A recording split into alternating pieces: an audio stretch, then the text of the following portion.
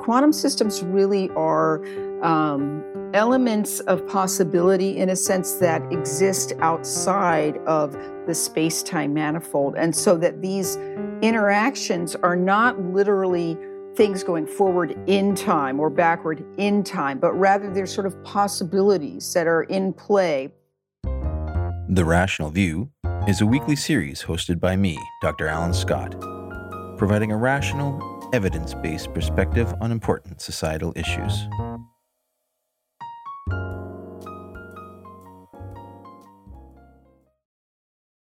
Produced by Soapbox Media.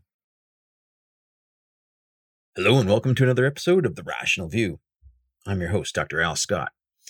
In this episode, I'm looking forward to exploring more about alternative interpretations of quantum mechanics. In previous episodes exploring consciousness, I've encountered several people who believe that quantum mechanics is at the root of consciousness. The hard problem of consciousness is supposedly explained by quantum mechanics. My current thinking on this is that this just replaces one mystery with another one without really providing an explanation for how consciousness arises. And maybe it's right. Maybe this consciousness is an aspect of the universe, is an aspect of a field or a wave function, a pre-existing property of some sort. But we're still stuck with the options of this or some sort of emergent property of a neural network or a processing network. Either way, quantum mechanics is an often misunderstood yet brilliant theory at the basic underlying portion of physics. It tells us that microscopic particles don't exist at a specific position with a specific momentum. They are, however, very accurately represented by something called a wave function. But nobody knows what this wave function really represents. It's been called the dreams that stuff is made of. They're used to calculate very accurately the distribution of a set of repeated measurements on identical particles. The process of observing or making a measurement, however, is poorly understood. In fact, it causes this wave function to collapse from a universal probability distribution to a single spot in time and space. The process of this collapse is not defined in the theory. There's a problem with quantum mechanics, and this is called the measurement problem, and it's never been adequately explained. And this is why there are so many different interpretations of quantum mechanics out there. For example, you may have heard of the many worlds theorem. This theorem posits that the wave function doesn't actually collapse. The wave function describes the continuum of all potential universes that could exist, and it says that they all do exist.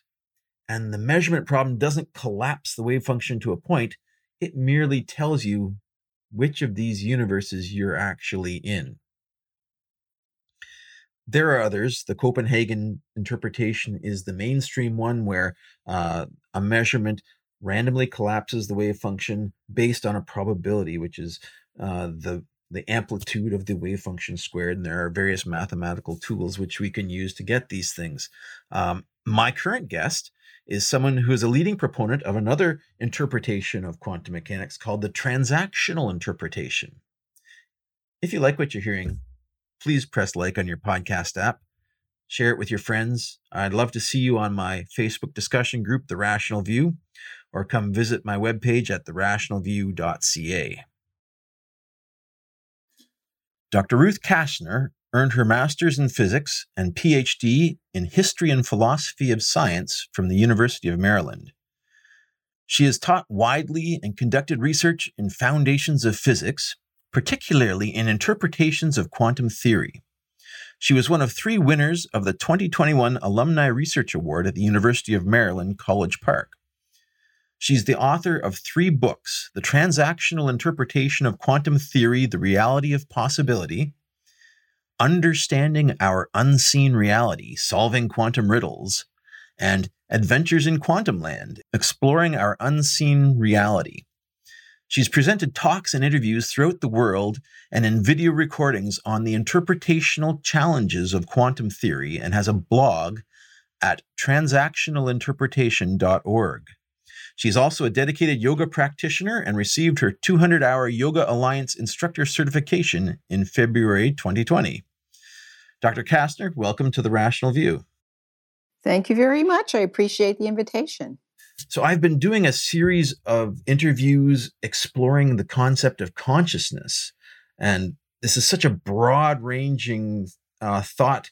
There's philosophy, there's physics, there's neurobiology, so many different diverse fields of thought focused on what consciousness might be. And I've encountered several theories that link back to alternate versions of quantum mechanics, associating that with consciousness.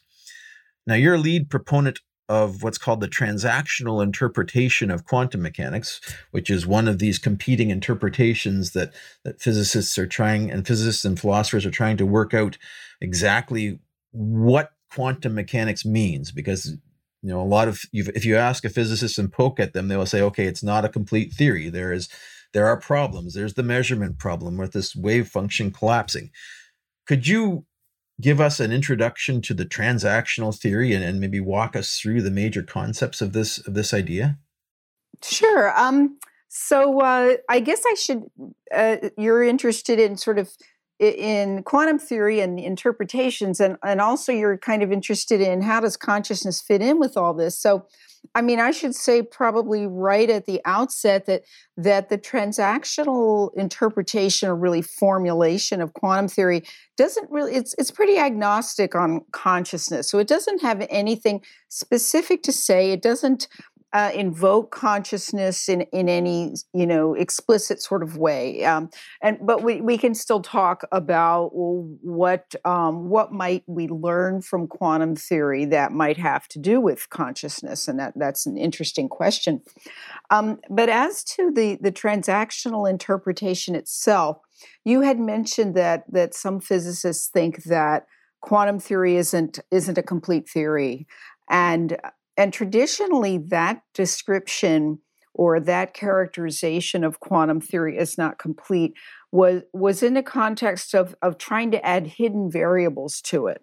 So, trying to kind of say, well, quantum theory seems to have these problems, and it seems to have this kind of indeterminacy and the difficulty of explaining how we get measurement outcomes, the measurement problem.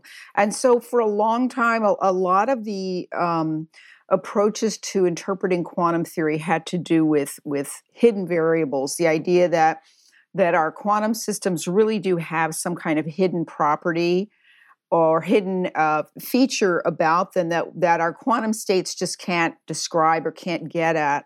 But if we kind of supplement the theory with these hidden variables, then we'll have some kind of a better understanding of our reality. Well, it turns out that's fairly hard to do in a way that is fully satisfactory, in a way that is fully relativistically, meshes with the relativistic forms of quantum theory and so on. So, and it tends to do things like kind of pick out a preferred inertial reference frame, which you're not really supposed to do, and that kind of thing. So, the idea that the standard formulation is somehow missing something is an aspect of the transactional formulation. And what it really does is the transactional, I call it a formulation because in a technical sense, it's more than just an interpretation, because it really does feature a kind of physics. It has physical content that isn't in the standard theory. And that is basically a different way that the fields, quantum fields, by which I mean basically influences, that where a system can interact with another system. Those interactions are typically viewed as being mediated by fields, and the quantum systems themselves are seen as kind of field excitations that have a certain kind of description in terms of quantum state. And in the transactional picture, the fields behave very differently, and they've got this non-locality. So in terms of the original formulation by John Kramer, who kind of created this original approach back in the 1980s, you have not only the sort of ordinary quantum state that has a kind of forward-directed component to it, but you also have a response that is actually kind of past directed, which is called an advanced state of the field. And I mean, it gets quite technical, and I don't know how much technical detail you want to go into, but sort of at the nutshell version, sort of the primer version, and you can always go into more detail, but the primer version is the idea that what's missing from the standard theory is not simply something being emitted, which is called the offer or offer wave in TI, but something actually coming back and responding to that. And when you include that absorber response, then you get measurement and you get a very clear idea of, what is it that's physically going on when we do a measurement. So that's kind of the very, brief overview version. Yeah, that's great. So the terminology is a little bit confusing. There's an offer wave from a particle that might emit something, and another wave that comes backwards in time from something that might receive that energy or that particle. Is that correct? That's correct. But what the thing that that really gets problematic and confusing is the idea of things going backward in time. Well, how is it? Does that mean the future is sending signals back in time and so on? And I don't view it that way. I think that that in my work, what I argue is that quantum systems, quantum states are really not space-time objects. So this is a bit radical. It kind of requires a kind of a retooling of our conceptual approaches to understanding reality. But it's the idea that these are kind of, that quantum systems really are elements of possibility in a sense that exist outside of the space-time manifold. And so that these interactions are not literally things going forward in time or backward in time, but rather they're sort of possibilities that are in play that have a kind of time symmetric character simply because they aren't actualized yet. So you typically will get what's called an offer that has different components that reach a bunch of different absorbers that would be eligible, say, to maybe receive a photon, the photon that is possibly is being offered. And so these different absorbers are going to send back a component of what they received, and you basically get kind of a competing set of what I call incipient transactions. And only one of these can really be actualized such that the photon goes to one of those responding absorbers, but not to all of them. So that corresponds to the collapse that we get in measurement. Okay, so this represents the collapse of the wave function that you want from standard quantum mechanics one expects during measurement. There's a collapse from a set of probabilities, which is represented by the square of the amplitude of the wave function, and it collapses into one of these things based on that probability distribution. And so from the transactional theory, the collapse occurs when an offer wave goes forward and what's the return wave called? It's called a confirmation wave. Confirmation wave comes back, and all of these then will interfere, I assume, following the same rules of quantum mechanics? They don't actually interfere. Yeah, this is the interesting thing. What you get, interference takes place at the level of a single offer component or sometimes a single confirmation component.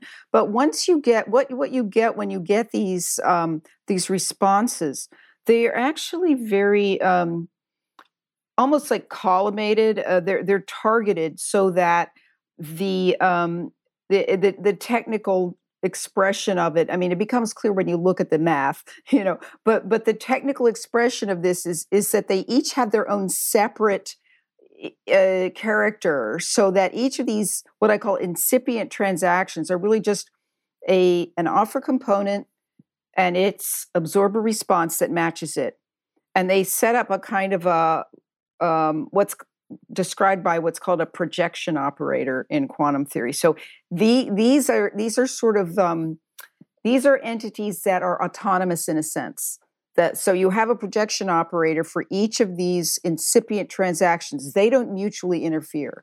They have a kind of an autonomous character, and they each have their own weight that is this probabilistic weight that you get by technically taking the outer product of the offer wave component and the confirmation wave component. So once you get that interaction, it's called a non-unitary interaction when you get this absorber response going on.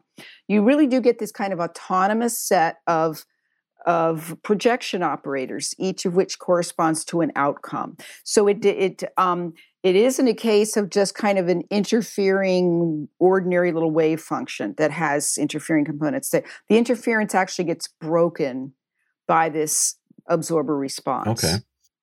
And if you look at the math, it's got a mathematical representation that kind of captures this, what's called non-unitarity. Okay. So there seems to be a lot of machinery to this interpretation. What problems does it solve? If we are to posit that this is the proper interpretation of quantum mechanics, how does that improve our understanding of quantum mechanics? Well, what it does is it actually explains. It gives you the physical process that underlies a lot of expressions that we already use in quantum theory, such as, von Neumann, who was this brilliant mathematician who constructed a mathematical formulation of quantum theory that had all these kinds of processes in it, in mathematical form only. So he kind of said, okay, well, sometimes it seems like we've got a certain kind of evolution that the technical term is unitary, which means it's just kind of force-based, the action of forces. And then sometimes we have this measurement transition, and he couldn't say what causes it, but he said this is its mathematical character, and he represented that mathematically. So that was a very useful representation that seems to, when you use it as a recipe, it corresponds to what we see. But it was very mysterious as to, well, what is it that causes this, what's called a pure state, that I prepare my system in a pure state, and then it somehow transitions into this mixed state, which von Neumann was correct that is the correct mathematical representation. What I just described with the transactional picture actually gives you this transition from your pure state, your pure unmeasured state, to what's called a mixed state. That is just that set of projection operators with their weights. So it sounds, when you describe it in words, I've got this offer wave and I got that confirmation wave coming back, and it sounds kind of, why? Well, that sounds really, really unwieldy. But in fact, it corresponds perfectly to the mathematics that we already use in the theory. But without the physics of the transactional picture, it just becomes some mathematical recipe that you don't know why it works, and you don't know. You can never say, well, at what point has a measurement taken place? So that's why we get the Schrödinger cat paradox, and we get all these paradoxes of Wigner's friend paradoxes. And those, you only get those because you're not able to say what's triggering a measurement transition. So with TI, you can very, quantitatively point out, it's not deterministic. I mean, you cannot predict at time T, I'm going to have a transactional process. You can't do that because quantum theory is really fundamentally indeterministic.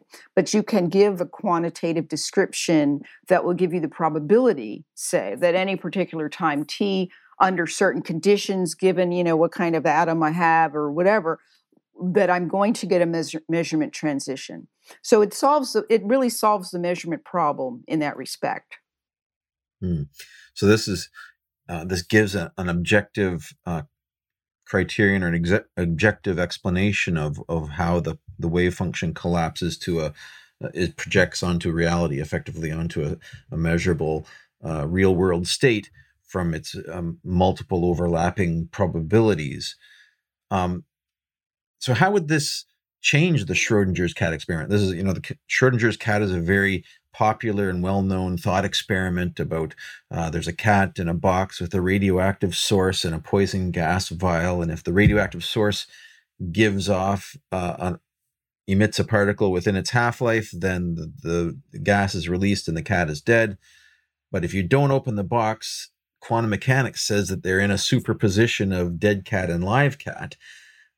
What does the standard theory does? Right. So what TI does is it says, okay, well, the standard formulation is missing some of the physics, and what it's missing is the idea that atoms. We could get into some technical subtleties if we dealt with radioactive decay. So I'm going to discuss it, and it still works out, but we'll discuss it in terms of, suppose we just had an excited atom, okay, that could give off a photon, okay, so it has some probability, but this is basically a decay rate. So it has a rate of decay such that has a 50% probability within, say, an hour that it has decayed. But with TI, what happens is decays don't occur unilaterally. So the only reason you get this kind of decay process is because you've got an interaction between the emitter, which is the unstable atom, and all the absorbing atoms that are present, in this case in the Geiger counter or whatever it is that's going to provide the absorption for your photon. So instead of kind of just this superposition that is in this pure state, what you get with the transactional picture is you really get this mixed state that gives you a probability for any time t that you're going to get this photon emitted and absorbed. So rather than have a superposition, you've actually got a set of projection operators with a very well-defined probability. And the reason, and so what's going to happen is that it's the absorbers in the Geiger counter that are going to trigger a collapse long before any sort of a macroscopic object like a cat can become, part of the superposition. So it by circumscribing the decay process the way it does, it doesn't let decays just kind of happen unilaterally. They only happen because there are responses, absorber responses. So when you're getting these responses, that's what's triggering this transition. It's a real physical transition that's missing in the standard picture. So even though it's indeterministic, I mean, nobody can predict when you're going to get collapse, but the probability of collapse is overwhelmingly huge that it's going to occur with respect to these microscopic systems rather than, an entire cat. I see. So in this case, you can't have you typically don't have macroscopic superpositions in this theory. The wave function will automatically or it will collapse when the interaction happens, and you can't be in a state where it may have happened or it may not have happened. It's going to collapse. Right. Yeah, and the key here is that really the probability of a transactional process, which is what triggers measurement and collapse, is overwhelmingly large for any kind of system that approaches macroscopic proportions. So in the theory, I present this I have the latest version of my Cambridge book that just came out this past month, where it's the second edition of that book, where it does go into some quantitative detail that shows exactly why for more and more complex objects, more macroscopic kind of size objects, the more overwhelmingly likely it is that you're going to get this transactional process within a very short period of time, so that you're not going to be able to get these kinds of superpositions. And it corresponds perfectly to the decoherence that we often hear about. We often hear the word decoherence in the traditional theory, but in that context, it's kind of missing some crucial content, so it becomes a bit hand-wavy and a bit circular. But I've been showing how we get this real physical decoherence in the transactional picture that really leads to collapse as an objective kind of physical process. So can you contrast this with the standard Copenhagen interpretation? Are there any predictions from this that would be measurable or observable that would differentiate this from what people typically think of when they're, spouting about the Schrodinger's cat? Well, this is an interesting question because at the level of the Born probabilities, these two formulations are completely equivalent. They're empirically equivalent in that, and this is actually a theorem that you can look at the relativistic level, that the field behavior in this what's called the direct action or absorber theory is actually empirically equivalent to the standard theory at the level of probabilities. So, people are often, they'd really like it if we could say, okay, here's a test, where TI predicts something that would be like an experimental way to discern experimentally between these two. But what I'd like to point out, I guess, is that we do have an anomaly in an anomalous situation in the standard theory, which is that we experience empirically measurement results. We get measurement results. And the standard theory is unable to explain that. So at the level of, at that empirical level, that, okay, empirically we find specific, unique experimental results. We don't have cats and superpositions and so on. Well, this is what TI predicts. This is what the transactional interpretation actually predicts. It predicts that you will get a measurement and a collapse, under these specific conditions. Whereas the standard theory, that is the measurement problem, that the standard theory fails to predict measurement results and even fails to be able to say what measurement is. So I'd like to kind of, make that distinction that at the level of the probabilities, we are the same. The probabilities are the same. However, the standard theory just can't account for our empirical observations. Right. That's the measurement problem. It just doesn't say what an observation is and who is an observer. It suffers from this horrible lack of definition as to what an observer is. And there's been all sorts of speculation whether it requires intelligence, and you've got Wheeler and the group, thinking of all sorts of different ideas about, people thinking that you need intelligence. Is that an observer? Is an observer just an interaction? So this basically clearly spells out that it's an absorption of, is it absorption of energy that is required, a transfer of energy from one particle to another? Do we have a clear definition mathematically of an absorber? Yeah, an absorber is basically a field source that can respond. So I mean, basically, what triggers this measurement transition, what precipitates the measurement, is absorber response. And actually, that's a non-relativistic statement. That at the relativistic level, what you really have is a kind of a mutual interaction that is non-unitary. So there's a particular kind of emitter-absorber interaction, and the basic probability of it is governed by the fine structure constant, which is basically two factors of the charge of the charge of your electron or object that is the source of the field. So again, it's indeterministic. And but it is a specific non-unitary interaction. So we kind of have two levels in this transactional theory. We have at the level of force, we have what's called a unitary interaction, and that is just a direct connection. So suppose you have, when you have two electrons repelling one another, now that's not a measurement. Okay, so we could call that just scattering. Okay, so what's called the scattering process is not measurement, but what it is, it's the technical term is they have a direct connection via the time symmetric propagator.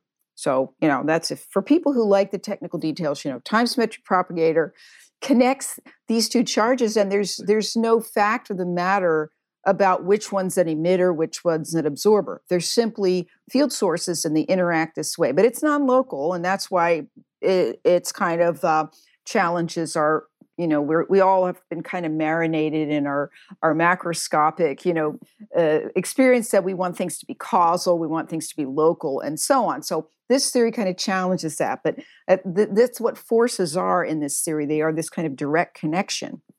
Now, What's required to have a measurement, which is a different, higher level kind of interaction, is that we have objects such as maybe atoms that have internal energy states. So rather than just a couple of electrons, we need some structure. We need some additional structure, such as, say, hydrogen atoms. Okay, so take a couple of hydrogen atoms and take one that's excited, in an excited state, so that its electron is, at a higher energy level, and then another one that's at a lower, say, a ground state.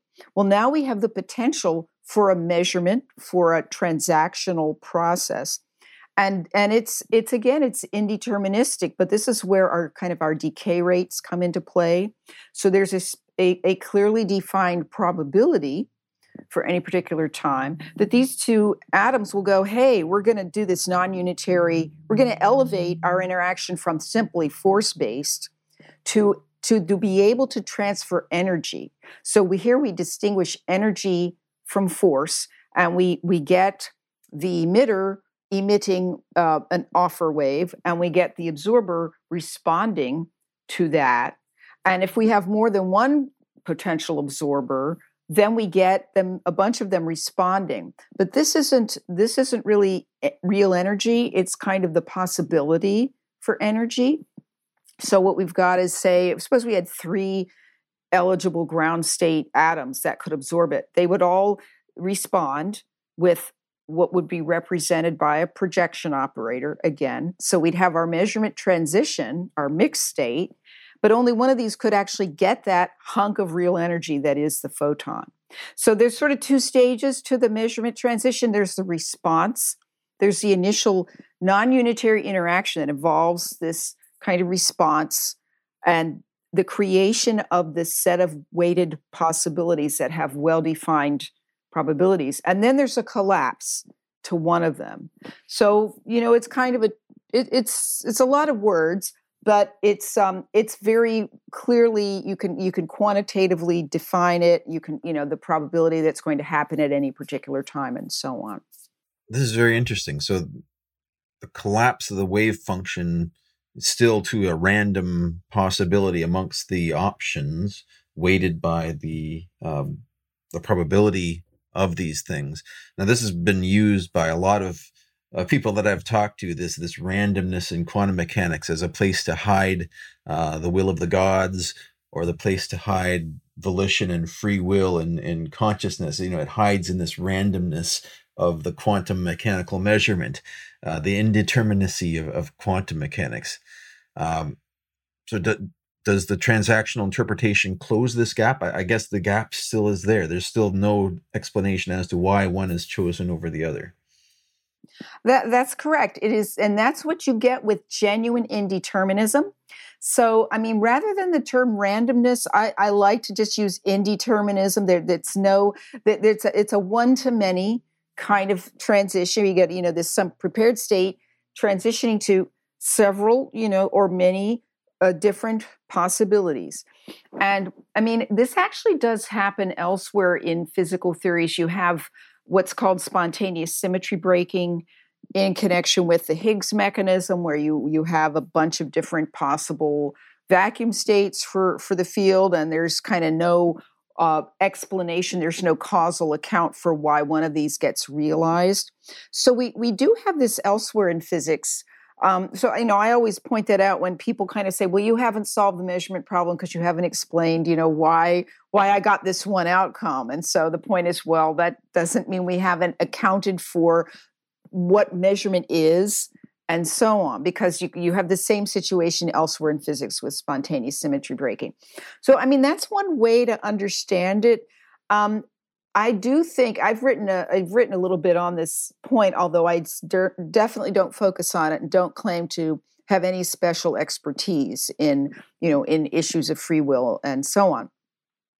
But I do think it's true that if your world were completely deterministic, then I dissent from the idea that people who call themselves compatibilists will say, things like, well, free will is compatible with determinism. And, I dissent from that, because if if physical law, and there's a famous argument by someone whose name I'm forgetting now. I think it's Genet, but others have made this argument too.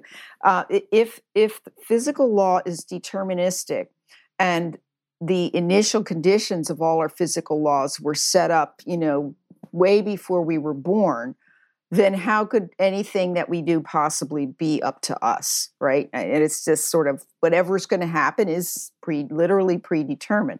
So I really don't think compatibilism works at all, and I think it's kind of a form of denial. However, if the world really is indeterministic, if physics really is at a fundamental level indeterministic, then that's the only thing that could possibly be, I think, in my view, an entry point for volition. That where else could it come in? I'm not sure where else it would come in. So if those of us who do think we have free will, this is good news. And I mean, it's who knows how that gets implemented. I don't claim to be able to explain that, but certainly there's at least an entry point where whatever happens in the future is not clearly not fated if physical law itself is unable to tell you what's going to happen. So something either nature chooses, or many famous physicists have talked about choice or nature choosing. Freeman Dyson has talked about that. So it seems that at some level, some kind of acausal, if you will, process is happening that could correspond to volition at some, in some way. I struggle philosophically with this whole thought about free will and determinism, because I'm kind of on the fence in all of this, because if indeterminism allows free will, then we should be able to influence the probabilities of quantum mechanics with our free will. And I've never seen an experiment that can show that. Oh, actually, though, I don't think that necessarily follows. So the idea that the idea that because that the fact that we might be able to choose, given, suppose we've got 3 places for a particle to be, 3 boxes or something, and we can somehow precipitate, box A. That doesn't necessarily mean we've influenced the possibilities. So, but I mean, it's a subtle point, and I actually have written a paper about this very point. So I could give you that. I can dig it out and give you that, and we can, at some point put it in the chat, or put it in some comments for people who want to look at that. One place to start is a paper by Clark. I'm forgetting his first name. Randolph Clark. Anyway, I will dig. It's in my paper. And he has this wonderful paper entitled "Are We Free to Obey the Laws?" So it's sort of like, can you have freedom? Is there a situation where someone has different choices they can make that have to be distributed according to some probabilistic law, but for any given instance, they can choose, which outcome is going to be realized as long as the distribution ends up being in accordance with that law. And you can do that. I mean, you can actually do that. So the idea is, it doesn't necessarily require, in order for us to kind of take advantage of this loophole and have free will and say, okay, the quantum probabilities are such and such, and therefore, if I choose, I'm going to change them. And it actually doesn't follow. Another reason it doesn't follow is that at the level of the kinds of macroscopic situations that people would be involved in, it is not the case that well-defined quantum probabilities apply to those. So let me try to see if I can explain this. So suppose, we're talking about a typical choice like, well, should I have coffee or tea, after dinner? Okay, well, it is not the case that there are well-defined quantum Born rule probabilities for those choices. In fact, there are a bunch of different brain states and different environmental situations that are in play for corresponding to that choice. So the only, the idea that this is another mistake that people make. They'll say, well, there's a paper that I've also critiqued in the paper that I need to give you the reference for, where a philosopher is saying, take the case of Hitler. Okay, so Hitler is a terrible example. I don't know why he came up with that, but so for the quantum probabilities applying to Hitler are 90% invade Poland, 9% invade France, 1% become a ballet dancer. Okay, so if Hitler could really choose freely, then the arguments, the idea is that Hitler must be a slave to these probabilities. He has to be bound by these probabilities, so therefore he doesn't really have free will in some sense. But in fact, these choices are not described by quantum observables. Right? You in order to get a born rule probability, you must have a well-defined quantum mechanical observable that corresponds to a particular, set of degrees of freedom, and you just don't have that at the macroscopic level for people like Hitler or people deciding what beverage to have. There's no well-defined quantum observable in play. So the idea that we are slaves to the probabilities, I think, is really overstated. And I think that there's a genuine, entry point to have where we've really got indeterminism, and that's our entry point for volition. Yeah, the fact that the indeterminism allows for different futures is effectively the argument that allows us to influence with our free will the future, versus determinism where the future is set and we cannot change it, so it appears we don't have free will, even though the things we are doing are in line with our volition or our wants and needs. I think Bertrand Russell had a very good description of, determinism doesn't get rid of free will. You are still acting with your own volition. I mean, nobody can predict the future. There's chaos. Did Russell say that? Yes. Sounds like that's a compatibilist argument, and I'm like, well, no, I'm sorry. If the laws of physics are truly deterministic, then the so-called volition that I really want some tea, so I'm just going to choose tea. Well, no, I'm sorry. According to the assertion, if one is going to assert determinism, then one must assert that their desire for tea has been determined by physical law, and it's not up to you. So I just see people wanting to have it both ways. I have to go back. I don't know.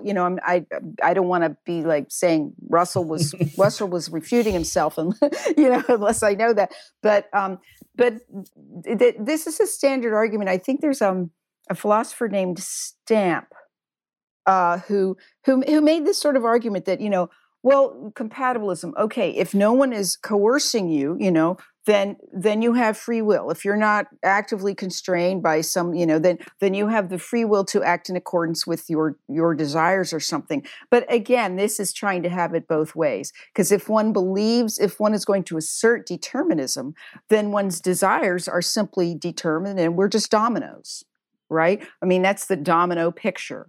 So, I don't believe the universe is deterministic. So that's not a problem for me. But if someone wants to assert determinism, then really they're just saying we're sentient dominoes. Because, you just initial conditions, deterministic laws. I'm sorry, folks, there are no live choices because the laws decree unique outcomes for everything. So I just, I kind of go on a tear about that because a lot of people just really want to have it both ways. So yeah. I mean, I'm happy to learn. Like I get told that I'm caricaturing compatibilism, but again, I just, I'm receptive to being challenged on that. But it does seem as though. If you've got determinism, you've basically got people being sentient dominoes.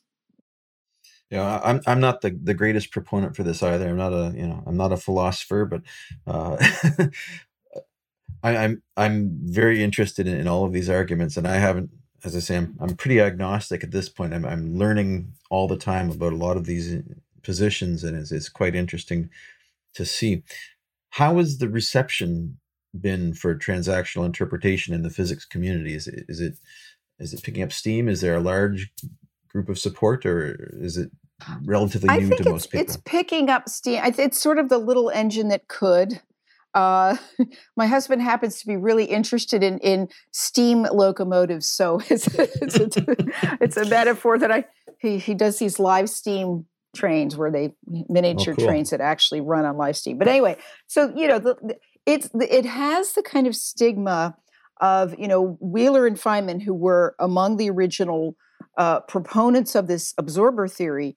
Both kind of walked away from it at some point because it didn't really serve their purpose at the time, but it does work. And it's simply that, I go into this in some detail in my book, that it didn't serve the purpose they were pursuing it for.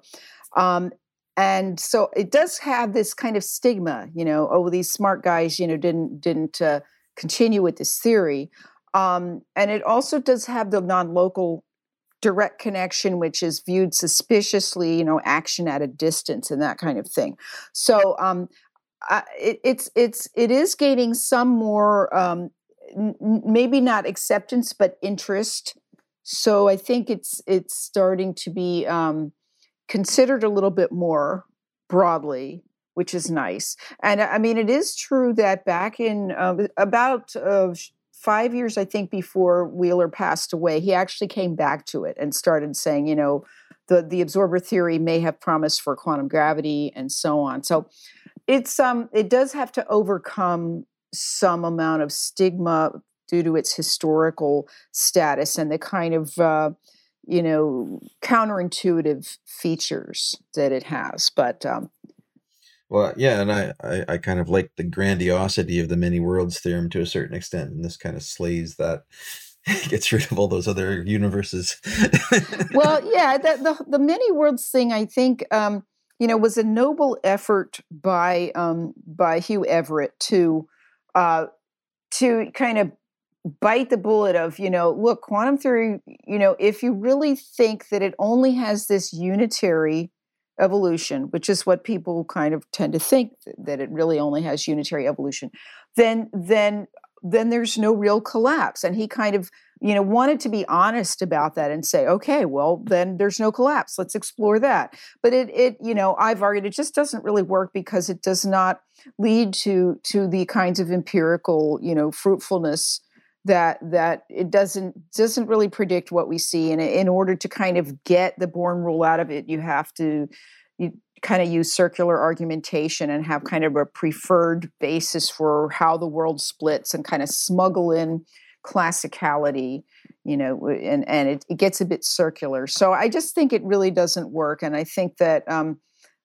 it's important in order to make progress with these kinds of increasingly bizarre, paradoxical situations that people are coming up with Wigner's friend, and we really get kind of inconsistencies happening now, and those are not. I've argued those are not really.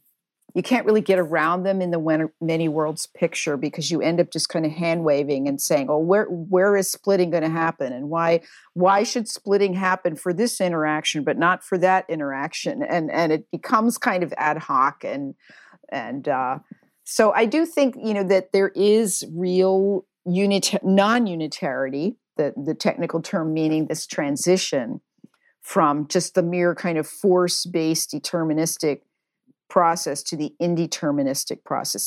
This is really happening in nature, and the transactional formulation is the only one that gives you kind of a natural physical basis for that without having to kind of jerry-rig quantum theory and put in ad hoc kinds of things. This sort of providing objective criterion for decoherence or for collapse pops up in a lot of theories. I know Penrose has his objective reduction theory as well, and he tries to tie in quantum gravity to the criteria for an objective collapse criterion, effectively. And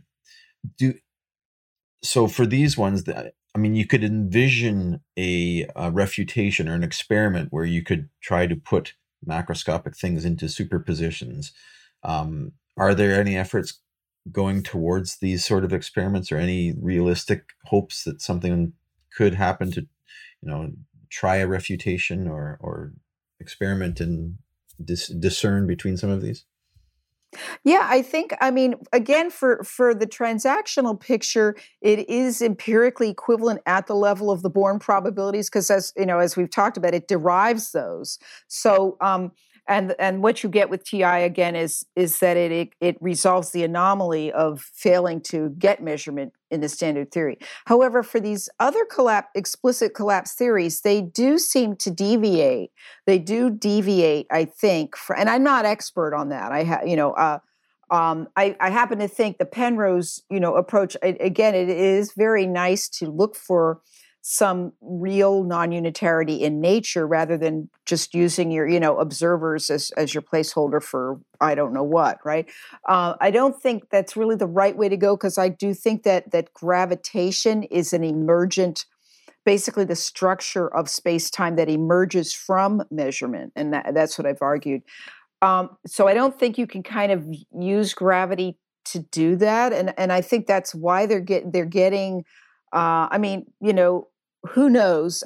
Again, if it is falsifiable, then or if it is something where it could be corroborated, well, that would be good information. I do think that from what I've heard, there are some perhaps experiments that are being contemplated that might be able to distinguish the Penrose model, that or falsify it. So, and I do think for the other explicit collapses, because they do have to change the theory, they have to change the dynamics, that does change the probabilities to one degree or another. So for those theories, which I view as kind of ad hoc, I view them as kind of ad hoc changes to kind of force collapse. But it is, I believe, the case that that's what they're aiming for, to get a test like that. You mentioned in passing that you've worked on your theory of this is saying that gravity is emergent from this picture, and time, these are timeless type of interactions. You've also mentioned that. So are you thinking that relativity and gravity and all this stuff kind of emerges as something that's not basic, that the quantum mechanical structure is the basic thing, that structure of reality, and relativity emerges then from this as a consequence? Exactly. Yes. I've argued kind of in a metaphorical way that what we call space-time is kind of the tip of the iceberg. So the idea is that, yes, the fundamental reality is what I call a quantum substratum. That's kind of a precursor domain to space-time, and that what we call space-time is really kind of a construct that is the results of measurement interactions. So those actualized measurement events that would be the emission event, the actualized emission event, the actualized absorption event. So the absorber that kind of won that photon, and then the photon becomes like an element of space-time. It actually connects the emission and absorption event, and it's an interval, so it defines an invariant interval. So whenever we got this measurement interaction and this actualized transaction, we get a new element of space-time. It's kind of a link. So it's not just an isolated event. They always come in pairs. There was an emission event, absorption event, and that structure. So that structure is just gravity. Okay, so the idea is that the metrical properties of space-time that are described by general relativity are emergent from this transactional process. So this kind of gives us a way forward for a quantum theory of gravity, which I don't claim to have, but I'm working with a colleague right now, Andreas Schlatter, who has already done some work on a version of quantum gravity. It takes off from what's called entropic gravity that was pioneered by Eric Verlinde. And he did very interesting work. He's still working on it. With the idea that again that space-time with its metrical properties that is that's all gravity is the metrical structure of space-time.